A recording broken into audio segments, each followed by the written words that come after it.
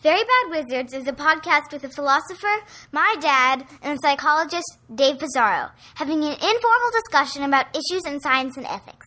Please note that the discussion contains bad words that I'm not allowed to say, and knowing my dad, some very inappropriate jokes. As for you, my fine friend, you're a victim of disorganized thinking. The great boss has spoken. Pay no attention to that man behind the curtain.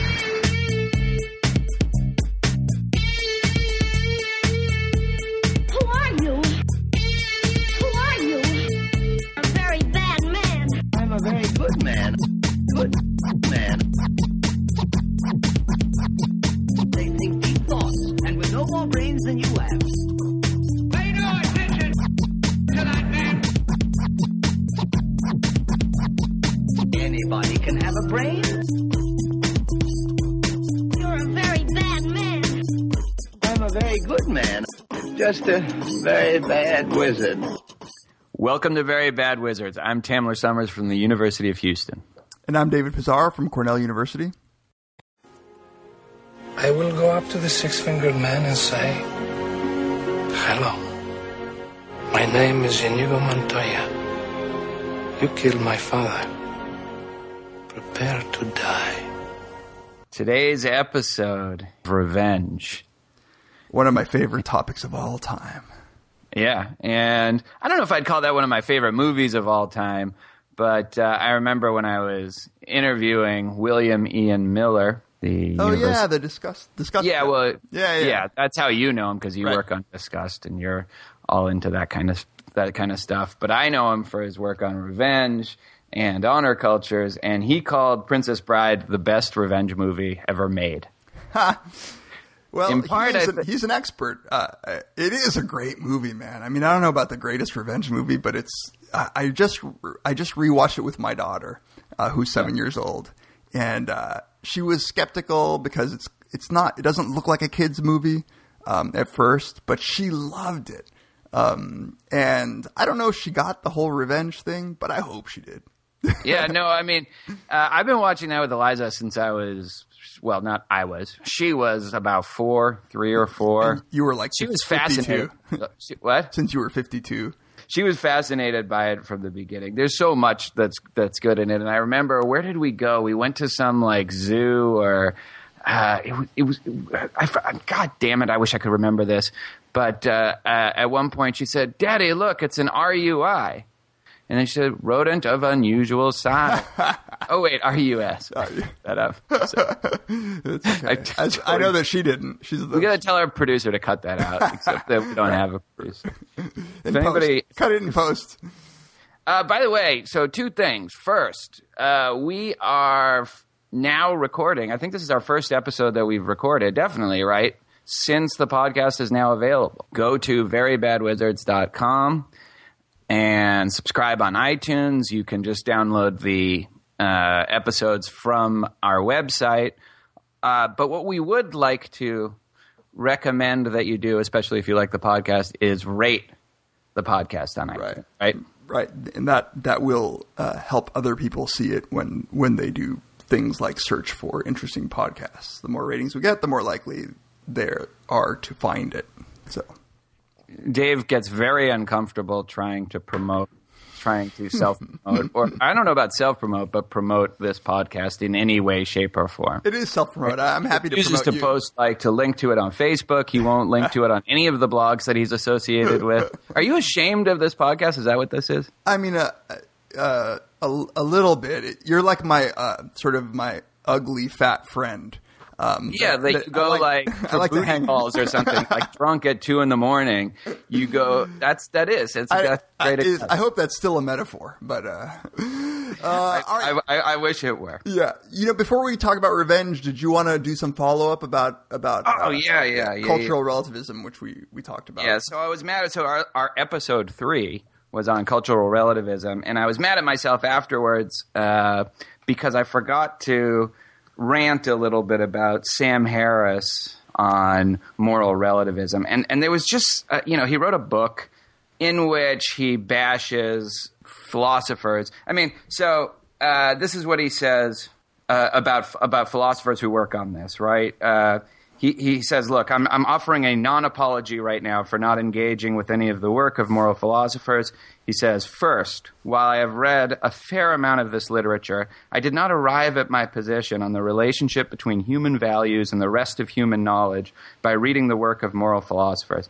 I came to it by considering the logical implications of our making continued progress in the science of the minds. So already that's a kind of smug and, I did not arrive at this by reading other philosophy. I just created philosophy by ignoring everybody else. Right. And unlike the highly educated, quote unquote, which he calls sheep in the ivory tower, he can think for himself. We all just kind of follow the herd, but he really says highly educated sheep. No, but that's the implication. Then he says, second, he might be right about this.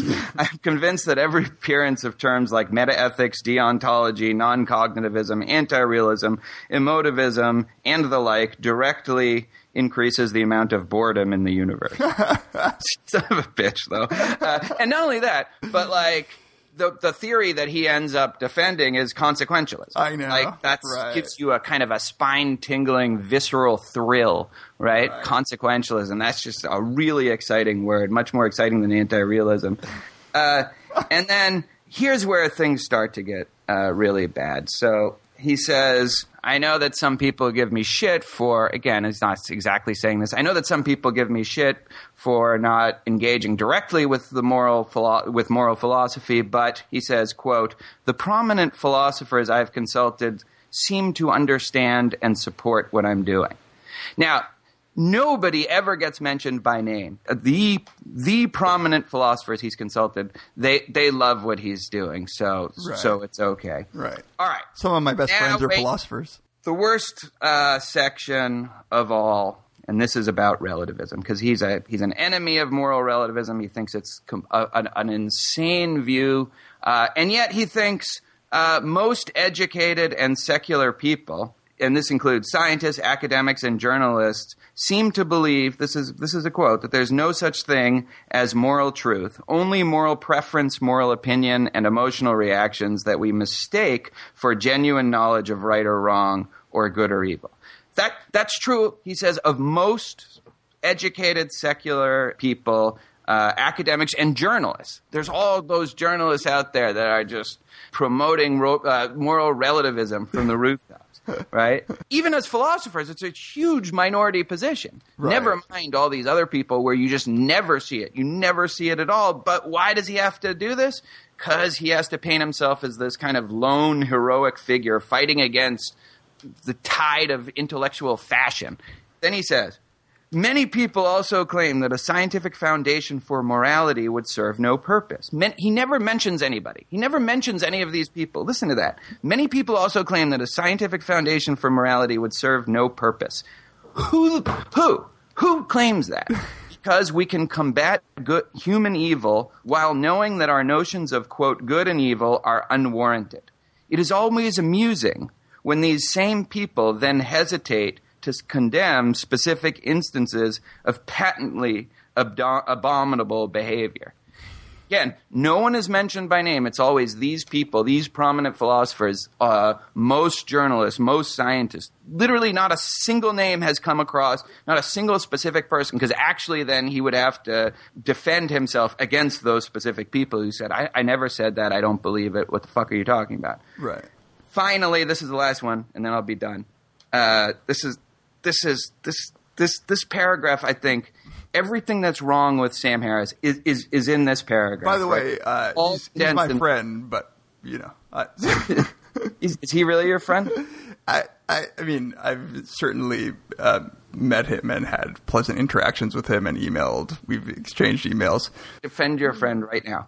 I don't think one has fully enjoyed the life of the mind until one has seen a celebrated scholar defend the contextual legitimacy of the burqa or a practice like female genital excision a mere 30 seconds after announcing that his moral relativism does nothing to diminish his commitment to making the world a better place. So he's accusing he's accusing people of this sort of imaginary person of being inconsistent. But I don't know that that's even inconsistent for somebody. And there's that kind of that sarcastic wit. I don't think one has fully enjoyed the life of mind until you've seen that.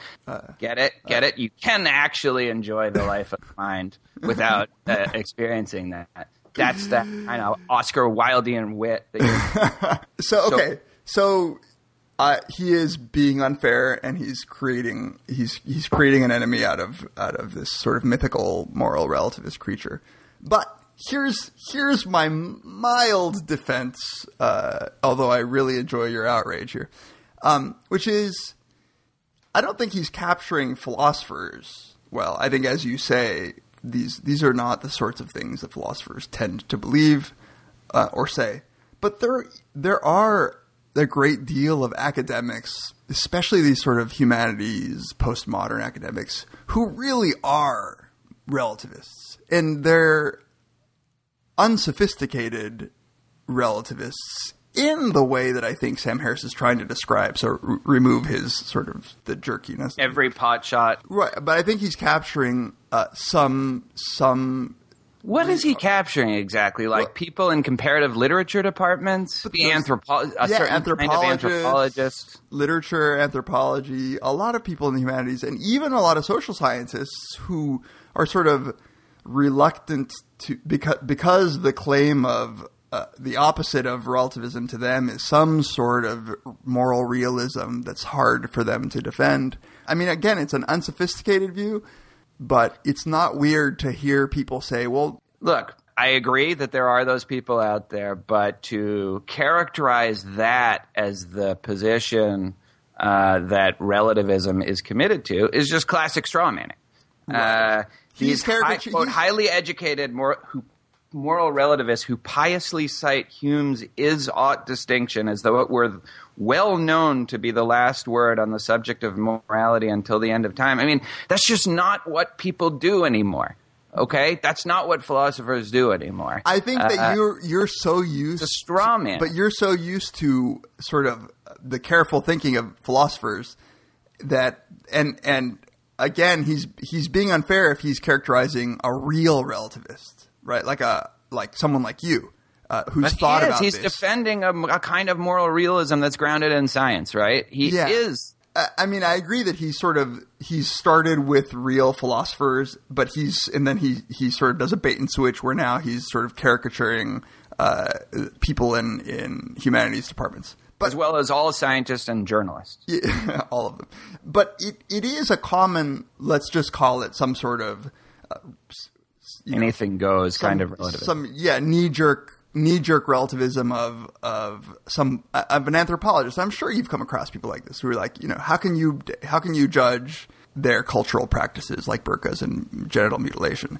And then there is something about those people being a bit inconsistent when they don't defend Hitler. Yeah, but this philosopher that Sam Harris can't enjoy the life of the mind until he hears, or whoever it was, I don't even know if it's a philosopher. Right. That's one of the few times he's not taking a direct potshot at philosophy. Right. All he's saying is that there is a contextual legitimacy of the burqa or genital excision. I mean, Schwader believes that, right? And Schwader, I could very consistently with those views be still committed to making the world a better place. He could be committed to wanting to change those practices. No, absolutely. You're right about that. I mean, there is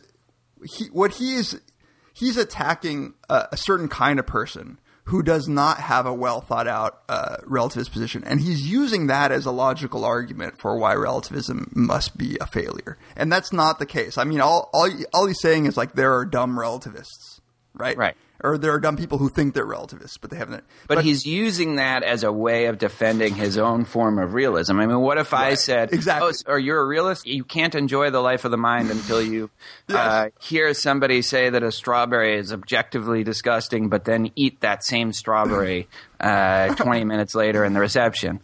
You're right. And Sam Harris, I think, is doing a real disservice to his own work to just sort of patently dismiss the tradition of moral philosophy and ethics. I mean, and then defend sort of his own philosophy. It's irresponsible intellectually to just it would be akin to a scientist saying like, neuroscientists are just full of shit. So I started looking at a frog's brain myself a couple of years ago, and here's what I've discovered: it's much simpler than neuroscientists claim. Like I mean. It would be, nobody would accept that. And that's kind of what he's doing with the philosophy. Or just taking the worst piece of neuroscience out there and claiming that this is what all neuroscientists are doing. And that's why neuroscience as a project is bankrupt. So I agree with you. And it does not help that he's just so kind of douchey about the way he says it. So here's one thing, though. You are a relativist, right? I don't know. I see some plausibility in the view. At the same time, I also have. I think there might be certain fundamental moral truths where that's constituted by.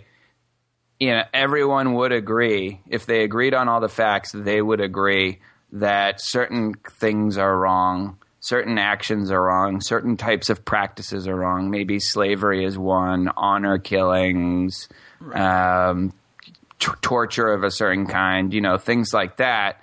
But at the same time, I think that doesn't mean at all that there has to be a fact of the matter about the burqa or female circumcision or some of the more kind of controversial moral practices that I think can be embedded. Again, if Sam Harris, if you're listening to this, more life of the mind enjoyment for you. But I think there can be contextual legitimacy to some of those practices.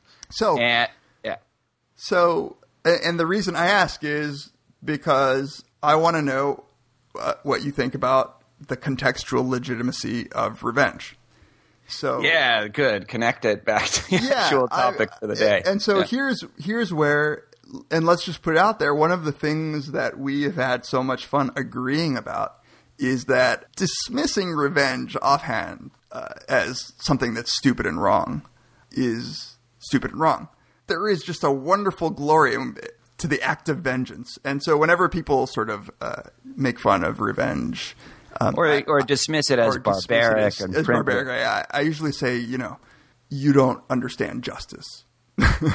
I mean, revenge is nothing but a fancy word for justice that involves. Imagine justice was in the hands of everybody as an individual. There was no justice system.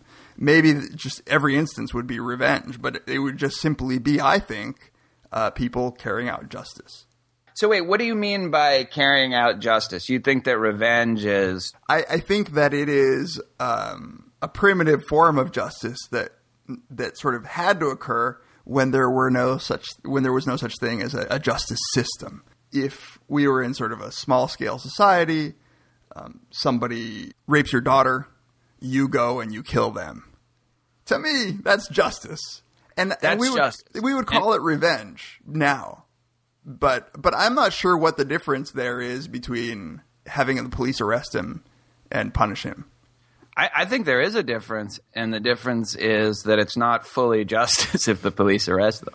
Right. So you're not only saying revenge is good, you're saying revenge is actually it's almost obligatory. It's not just no, look, in cases like that, we might be jumping ahead. So let me just say that this is a view that I've completely almost reversed course on. I started out, as you know, and as we talked about in the free will episodes, as someone who thought that, nobody could deserve blame or punishment. Then, so I thought retribution was irrational because retribution presumes that the person deserves punishment. Right? So I thought revenge, while being a very powerful psychological impulse or instinct, it was one that was based on something that was false. It was an impulse that was based on a false belief that people could be morally responsible for their behavior. Right. But, I then had a daughter and imagined, well, what happens if somebody deliberately harmed her? And I just couldn't get myself to think that person didn't deserve to be punished. And that seemed to me to be as fundamental a core belief that I had as anything that made me a skeptic about moral responsibility.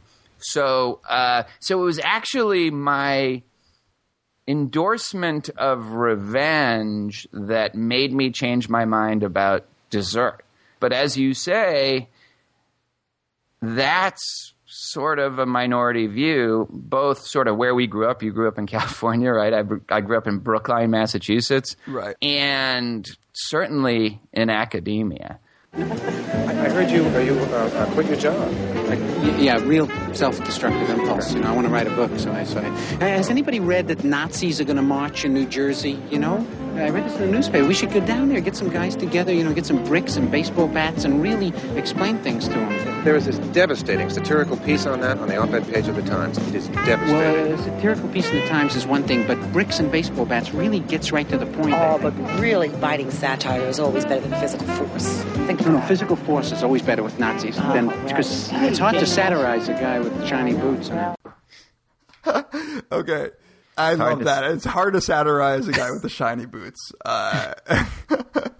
Physical force is always better with Nazis, right? Yeah. But it really is. That's kind of the view that, So let me give you an example. A lot of people I respect. Yeah, let me give an example of this. So I was talking to some graduate students and to a fellow sort of a colleague in the psychology department. I was saying, it's not that I think violence. I'm not saying that people should go around, committing acts of violence, but and I'm not even sure that I ought to. But what I am sure of is that sometimes people deserve it. So sometimes somebody just deserves to get punched in the face. And my colleagues were like, and these were men, so I should say they have testosterone running through their veins that should make them violent. But even these men were like, no, I can't believe that you would say something like that. So I said, suppose that you're just walking down the street or in a restaurant or at a bar with your wife, and some guy completely bumps into her, right? It's totally his fault, and looks at her and says, "Watch where you're going, you fucking cunt." I said, now, don't you think, I'm not saying that you should punch him in the face, but what I am saying is he damn well deserves to get punched in the face. Why aren't you saying that you should punch him in the face? I didn't want him to defend it on the grounds that, well, I might get in trouble with the police or whatever, right? Like too fucking bad. I said, what would you do? I said, honestly, if that happened, what would you do? And he said, I swear to God, he said, I would sort of like bring him aside and try to talk to him about how that's not. And I was like, are you kidding me? Is this guy actually married? Does he actually? He's married with 2 daughters, and he loves her, and his intuition should be clear as day about this. But everybody agreed with him, and I mean, wow. It is like the most absurd position. I don't know. It can't be that absurd because so many people. Your BFF. Sam Harris kind of defends a view similar to that because he's one of those guys along with Jerry Coyne and all those new come to the party late free will deniers that say that retribution is irrational and that you can't ever justify the idea that somebody deserves blame and punishment. But that would be an interesting question to pose to them. The idea that you're going to pull the guy aside and talk to him. I mean, that really is. That's exactly like writing a devastating satire. Yeah, I mean, neo-Nazis march. There's a word for that. It's called cowardice. Yeah, being a pussy. Yeah. So I don't know. I mean, I'm not. Again, I think that the view that he was defending hadn't really nothing to do with desert and you know, whether or not people are free. I think that it really is some sort of intrinsic belief that violence is wrong, that actual punching another human being is barbaric, and that it's... Let's take a break, and then we'll come back and start talking about why we think that view is wrong and why we think that there's a very good side to feelings of revenge and maybe even acts of revenge. And we'll come back for the next segment.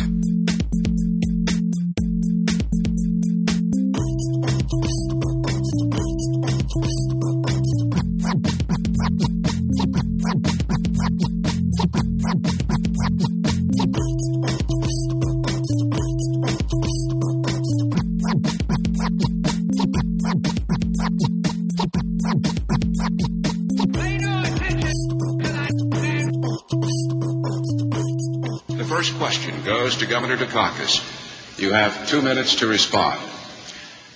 Governor, if Kitty Dukakis were raped and murdered, would you favor an irrevocable death penalty for the killer?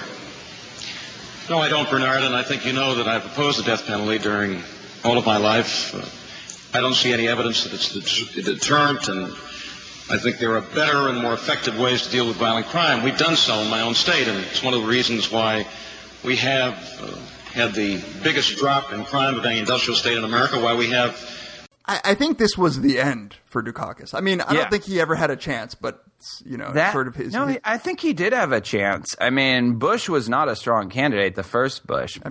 You were of voting age already, so I barely remember this. This really ushered in a series of Bush presidencies. Now, why is that such a bad answer? So here's the right answer, even if you're opposed to the death penalty. If my wife were raped and murdered, of course I'd want the guy to die. I'd want to kill him. I would want to push the button. I wouldn't even want him to go to trial. I would just want to slice his throat or hang him or kill him with my bare hands. Kill him with my bare hands, or call a bunch of hard pipe-hitting fellas to and just watch him suffer for the rest of his short-ass life. And then you would say, but, and this is what I wanted to ask you, do we want people in the heat of the moment making policy decisions like that? And so when you said that one of the reasons that you changed your views on revenge is because you had a daughter, shouldn't we guard against the possibility that that this really is a base intuition that's sort of easily hardwired in us for good evolutionary reasons, but that we might want to discard? Here's my thoughts on that. Now, first of all, there's two separate questions, right? Is this intuition a base intuition? And should the feelings of somebody that has just had their wife raped and murdered, should their feelings set policy for the United States? There I would say no. Right. Is it a base intuition, though? Absolutely not. What seems a lot more base, or what seems a lot more, and this is why I think he lost the election, is somebody's just raped and killed his wife, okay? Yeah. Somebody's just raped and killed his wife, and he's worried about whether the death penalty is a deterrent. He's worried about the various sorts of complex policy implications, the various ways in which – no, somebody just raped and killed your wife. Those things should be at the back of your mind. To me, it's a lot more virtuous to feel somebody just raped and killed your wife. That person needs to die. Right? So, and I wouldn't mind having laws that prevent them from doing it, or maybe punish people for doing it themselves just because of all the mistakes you could make, or all the, collateral damage that could cause, and all of that. But there is nothing base about him wanting, and I would say even maybe him trying to kill the guy. Right. Because the guy just raped and killed his wife. It's all there is to it, right? Right. Like, let's imagine that you actually caught him right after that happened. Like, you stumbled in and your wife is dead and raped. Maybe I should pull you aside and have a discussion about why this was wrong. Devastating op-ed. Yeah. A satirical piece. And base is pejorative, obviously. It is a basic human intuition. And I think that Dukakis was being a robot in a way that is scary to people. And, Obama has been criticized for sort of over-intellectualizing these sorts of things and not expressing sort of the more emotional views. And even if you don't really defend them at the end of the day as the right kinds of things to do, like if you don't defend revenge as a policy, we want to know that you would feel that. And Dukakis just did not show that. I mean,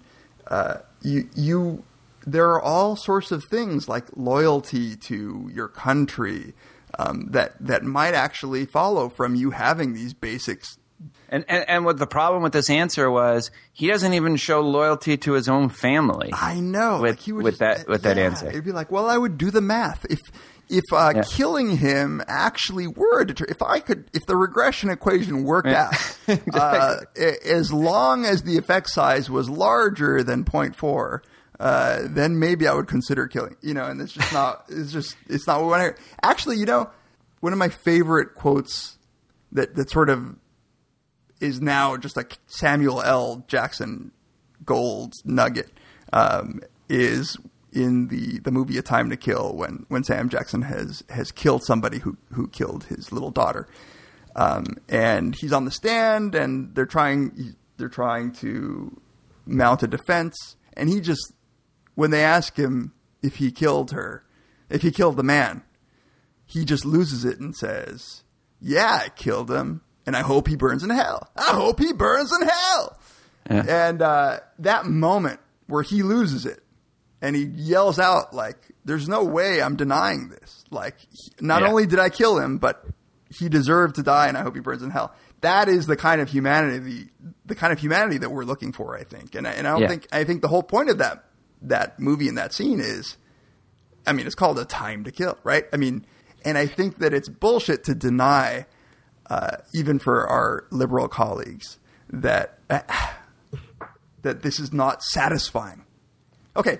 Satisfying, and also not.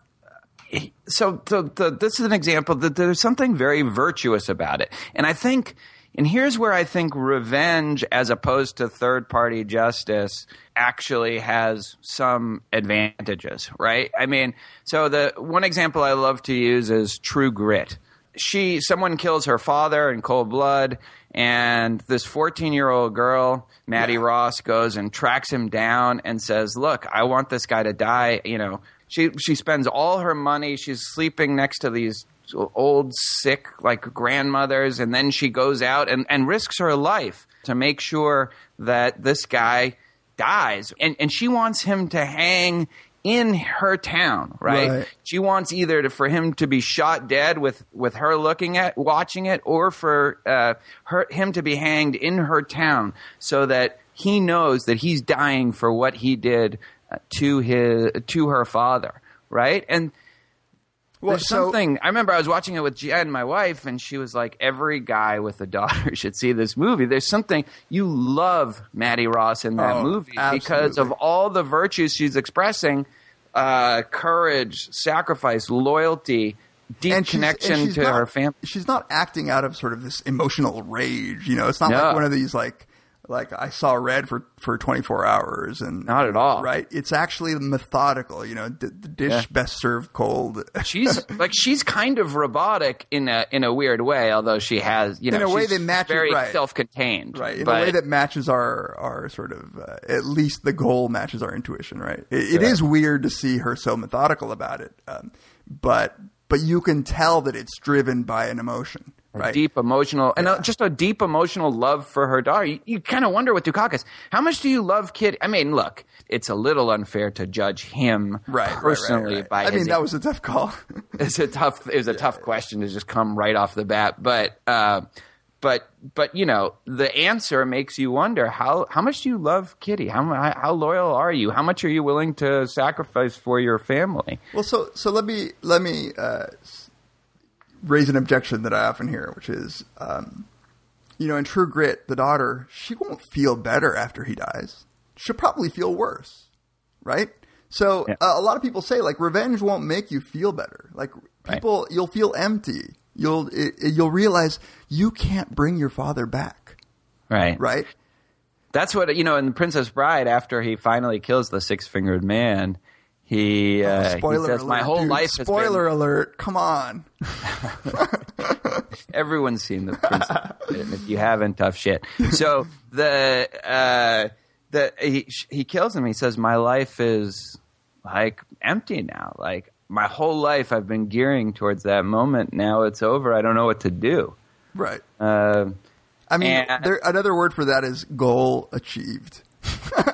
No, I know. I don't know if he... but he actually doesn't look like he really enjoyed the moment, like savored it. Like, you hear about these the Montenegro Indians and how they, or the people, the honor cultures in Albania, and how they savor revenge as if it's like, caviar. Right.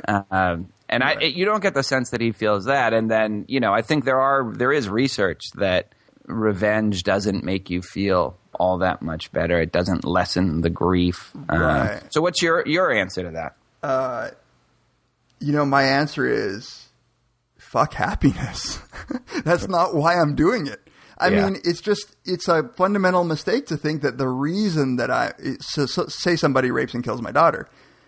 I think that it's a fundamental mistake to assume that the reason I'm doing it is to feel better at the end. Exactly. But this is like a pervasive belief that many psychologists, social scientists hold, that everything we do is to feel happy in this very local sense, which we could talk about another time. But in this case, it's just obvious to me. In fact, as you were describing that, the Montenegro Indians, I actually don't really want to enjoy the moment of killing. Because this is also a value of mine. Like, I think that it's unfortunate and sad, and it should be difficult for me to have to, and Maddie in True Grit, I want her to be torn when she sees the guy dying. I don't want her to be sort of just like, oh yeah, that's awesome. Despite the fact that it's not going to make me feel better, I want it to happen because that's what I think he deserves. So if I feel shittier afterwards, not only is that not a problem, but I think that it is appropriate. Of course I'm not trying to bring her back with my revenge. Right. That's what people say. It's not going to bring her back. I know. It's not. I know. We can't bring her back. I get that. It's like saying well, don't go to therapy to feel better because it's not going to bring her back. Right. I mean, what does that have to do with what I do? In response to my daughter dying. Like, I'm just carrying out justice. So it's not going to bring her back to put him in jail either. Do you think that, say, a guy doesn't rape and kill your daughter, which is hard to even think about, but somebody harms your daughter in a certain way, really mistreats her in some way, okay?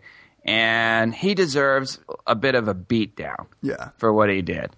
Right. Do you think he deserves it more from you than he would just deserve it from anybody?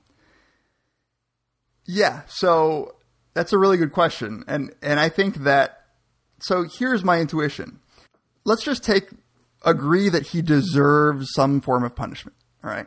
Now, it's not that I just want him to suffer. I don't want a tornado to have hit his house. That wouldn't be satisfying at all. Right? Say it was a completely impersonal harm. No, it has to be. What about getting mugged to the same extent, where it's injured? Yeah. Yeah. No. And there's something about I want him to know that this is direct punishment for what he did. And so I would even be dissatisfied if I wanted to give him a beat down and I did, but he never saw that it was me or he forgot. Yeah. No, I want him to know. Now, does it have to be me giving the beat down? I don't know. I think I could send some guys and tell them this was for what you did to David's daughter. Right. But there is something that. But it's interesting because you could do that and that's fine, especially if they're close friends of yours or something like that.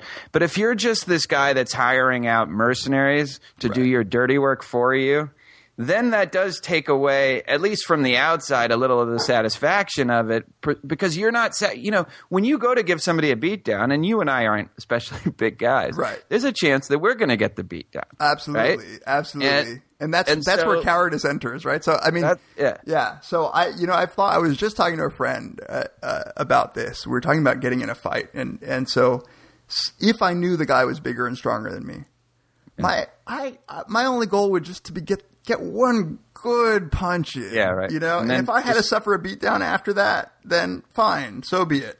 Take it like a man. Yeah. Although, I think men fundamentally believe that they could take any other man in a fight. I think that's right. Yeah. Especially in a situation like that. Yeah. And you just hope your emotions take over, give you kind of adrenaline or whatever. Right. So let me give you this case that I've been giving and that nobody seems to agree with me on, but I agree with myself. Yeah. John is a 33-year-old graduate student at the University of Utah. He goes to a football game and gets very drunk. He plans to leave his car at the stadium and get a ride home from a friend, but there's a miscommunication and his friend leaves without him.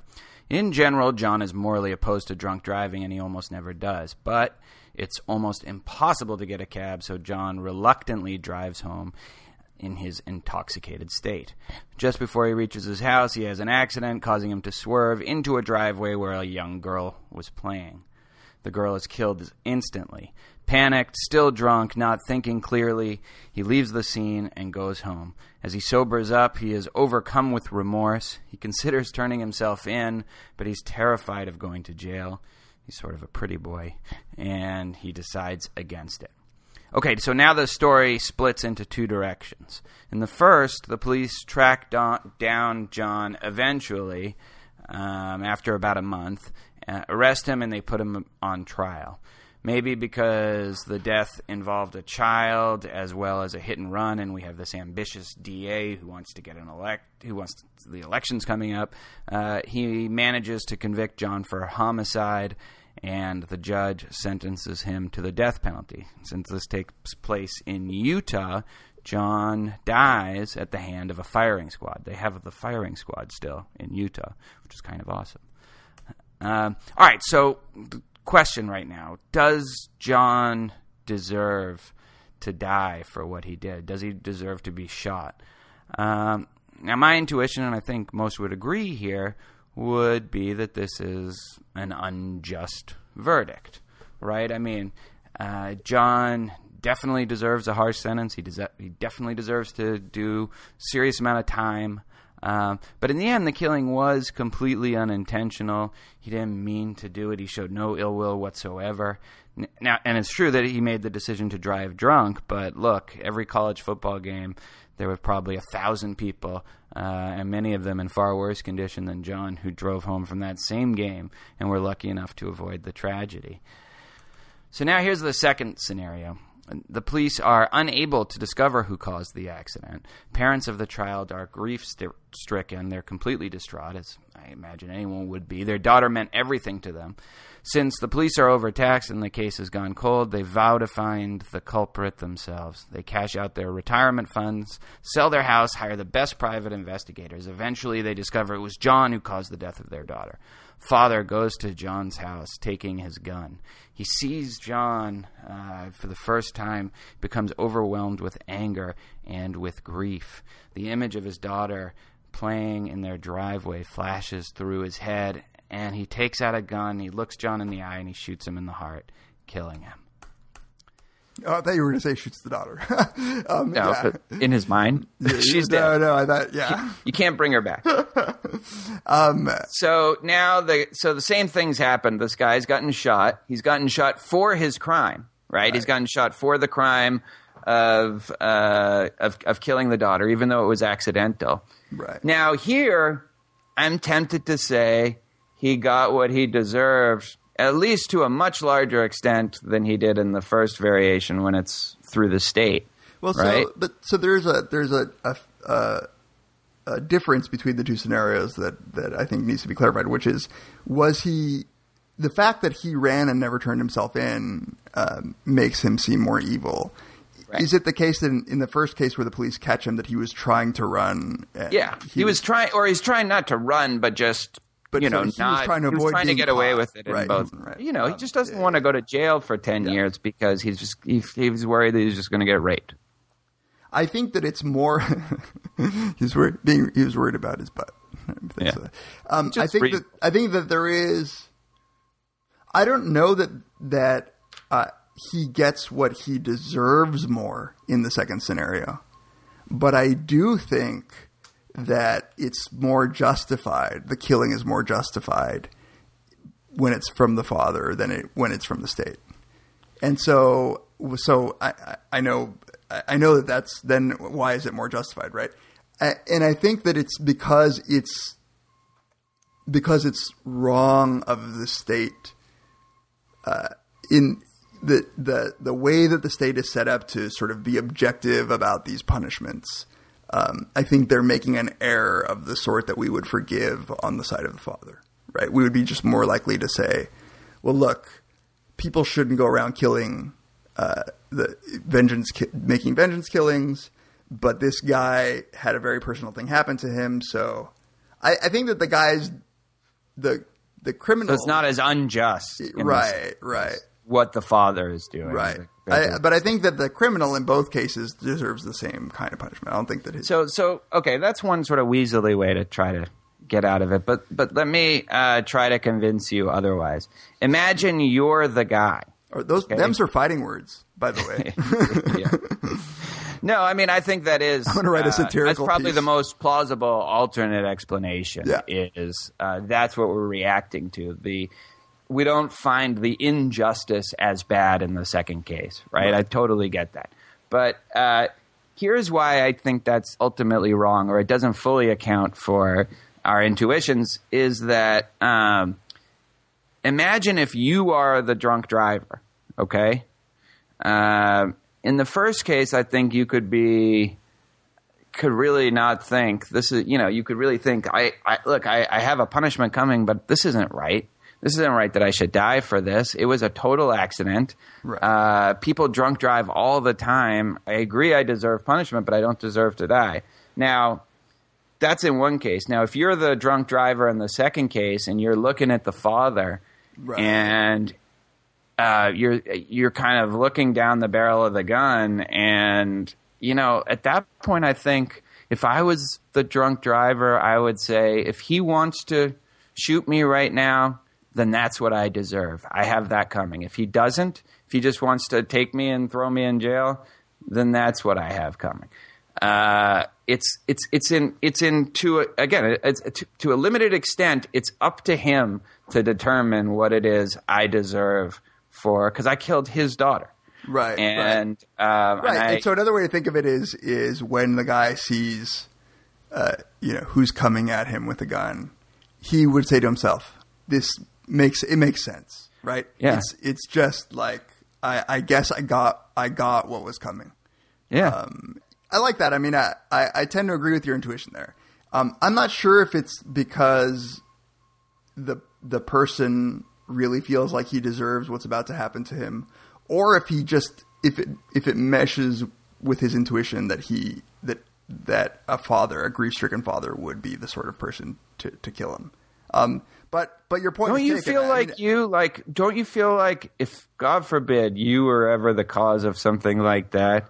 I would hope that he just gives me a beating. I mean, I don't know that I would feel like I deserve to die more.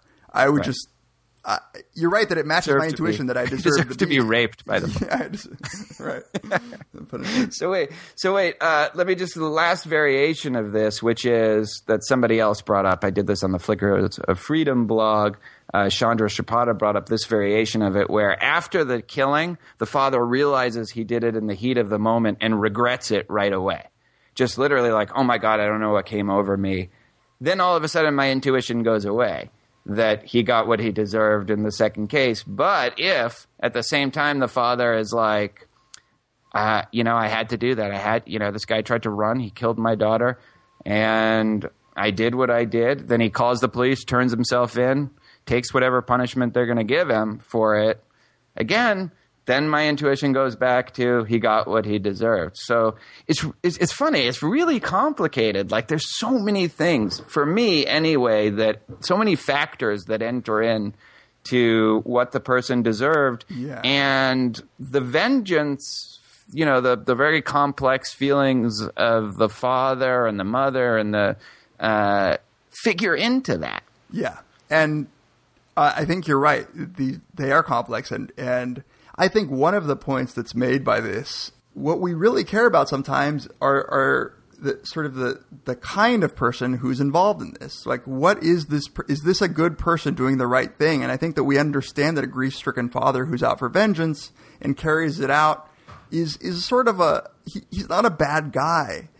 He's the right person somehow to do this. Right. And so compare him with like a hitman who's killing people for money, even though they are, say, just killings, because they're also vengeance killings. Yeah. Or a DA that's just trying to get reelected or move ahead or something like that. Right. Somebody who's just doing it for their own personal gain. Yeah. And outcomes are the same, but it's the sort of person that's doing it. And I think this gets this nicely to a point that the economist Robert Frank has made about sort of signaling your underlying character with sort of these emotions or these intuitions, something like being the kind of person who gets angry when your daughter is treated poorly.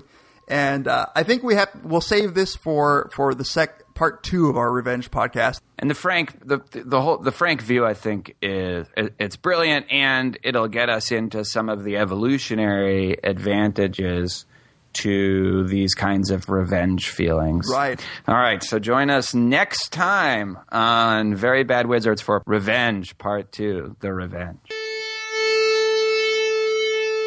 The Great Boss has spoken. Pay no attention to that man behind the curtain. For more information about this episode, including show notes and links, and to listen to other episodes, please visit us at www.verybadwizards.com. A very bad man. I'm a very good man. Good man. They think he's boss, and with no more brains than you have. Pay no attention to that man. Anybody can have a brain. You're a very bad man. I'm a very good man. Just a very bad wizard.